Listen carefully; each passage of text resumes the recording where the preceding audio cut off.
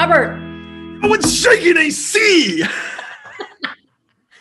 Oh, not much. Hey, how's your like HVAC today? Because I know like some days we get on this and you're like, I'm so hot in here. I am roasting like a chicken. Well, last time you had a fan going and your hair was blowing, and so you're roasting like a chicken. Yeah. It looks like you're wearing a sweater. Why don't you take that off?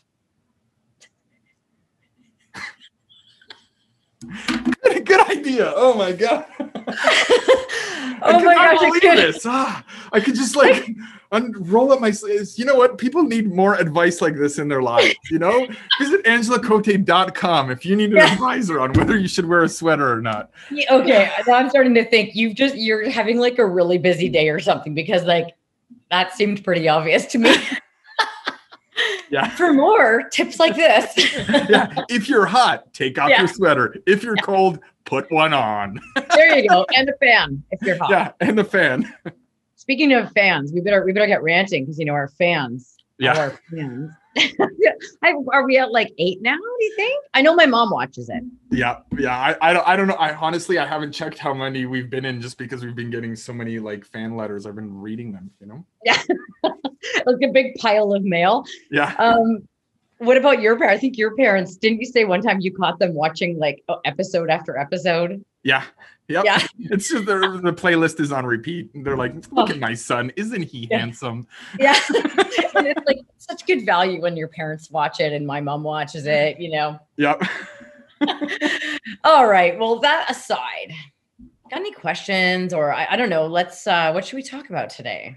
Yeah. So actually, I do have a question that I kind of sort of find from a lot of emerging franchisors. And the question is like, why does it happen that an emerging franchisor can be so resilient and so confident and so like gung-ho about building their business, but as soon as they start to franchise, they're just filled with so much doubt and fear and anxiety? Like, what is that? What triggers that? My hair is bugging me, as you can see. I'm trying to like, I should just take it off. Yeah. Snip, snip, snip. There you go. But it's one of the things, a side tip for people that I often do is you can leave your camera on, but turn off self view. So you don't have to look at yourself. So that's what I should have done, because then I just start messing with it and whatever. Anyway. Okay.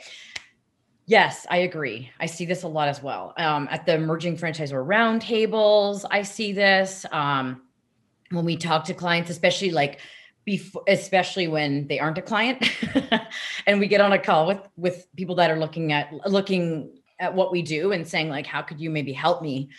And often they want help with, how do I find more franchisees, or how do I get my franchisees more profitable, engaged, early on. And those are things that we help people with for sure in our advising sessions. But one thing that I often see as well, like you're saying, is that there's this layer of self-doubt. And what I think is happening, and I see this so much, is that they've been sort of beaten up by the franchise industry a little. Like they hear a lot of positive and they hear a lot of good stuff. There's a lot of great people out there that are trying to help, but there's also a lot of companies that do a lot of shoulding, I find, right? Like they're like, well, you should do, if you don't do this, if you don't have 50 units by 5 years, you're going to fail. Yeah. Can you imagine, like you're a business owner and you've been successful to grow your business. You franchised it because you were profitable and you had this great revenue annually, and, drive and grit and resilience and whatever else it says behind you. And, now you're starting to realize maybe you don't know, maybe you don't know. So I think that's what happens is, a lot of people around them are telling them what to do and get them kind of starting to doubt themselves. What do you think? Do you see that, or did you go through that by any chance? Yeah, I mean, I definitely see that. Yep. Sorry. Just to clarify, I think of you as an emerging franchisor that's gone through a lot of the challenges and learned a lot. Oh boy, yeah. You know what? I think what happens is like an entrepreneur builds a business and they are a pro at that business. They understand the food, how to make the perfect burger, whatever it is. You had to go with the burger. franchise. Yes. We're trying to teach people that franchising is not just about burgers and fries. Okay, but I'm hungry. Anyways, whatever. Oh, okay. So they're experts at that. And then they decide to go franchise. And what happens is they enter a completely new industry that they're not experts at. And they start to lose confidence. I think that's what happens. And then to add to that, a lot of people, like you say, will bombard them. You should do this. You should do this. You have to hire me and buy this and all this sort of stuff. And then other franchisors come in and say, we did it this way. And you become overwhelmed because that's not the business you started in, right?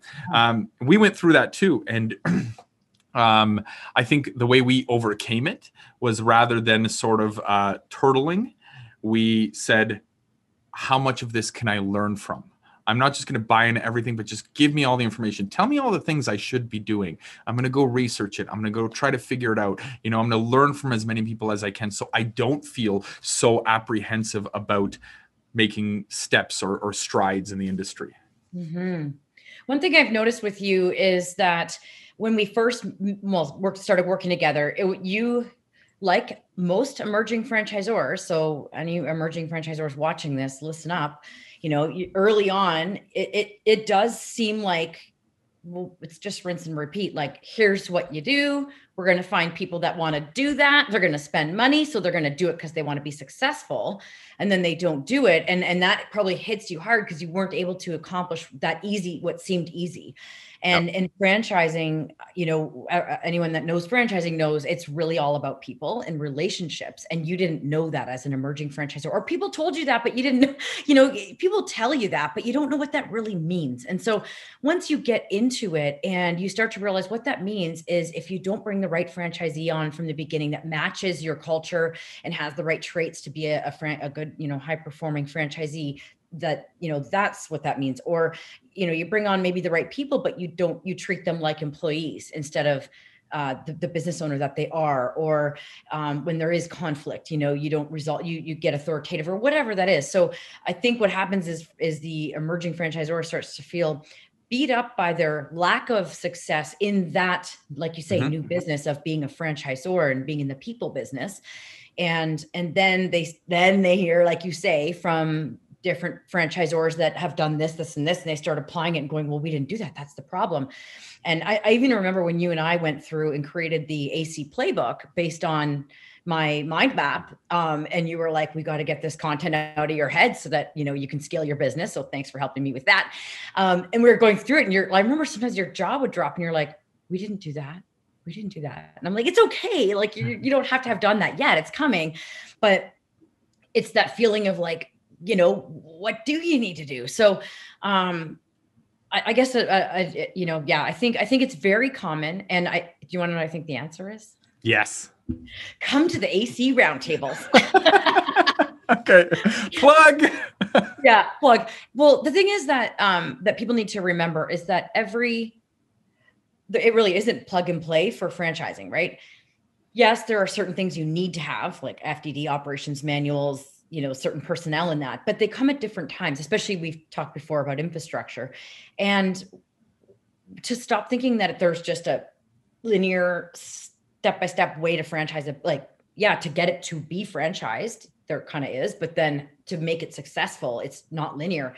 And that's where hiring an advisor that you trust, and being communal with other franchisors in your same shoes that you trust, including established franchisors as well.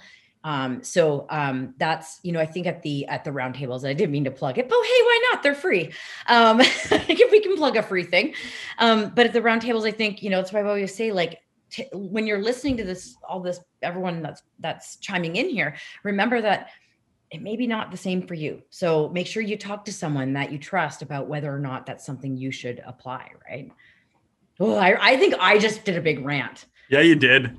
Yeah. Sorry if I took over a little bit there, but it's definitely something I'm super That's okay. We do this every week. I could rant next week. Okay. Sounds good. Well, should we wrap it up? Let's wrap it up. Wait, one thing. I remember I just had like a flashback when we're out of time. Okay, next week. Okay. Okay. Oh, be awesome.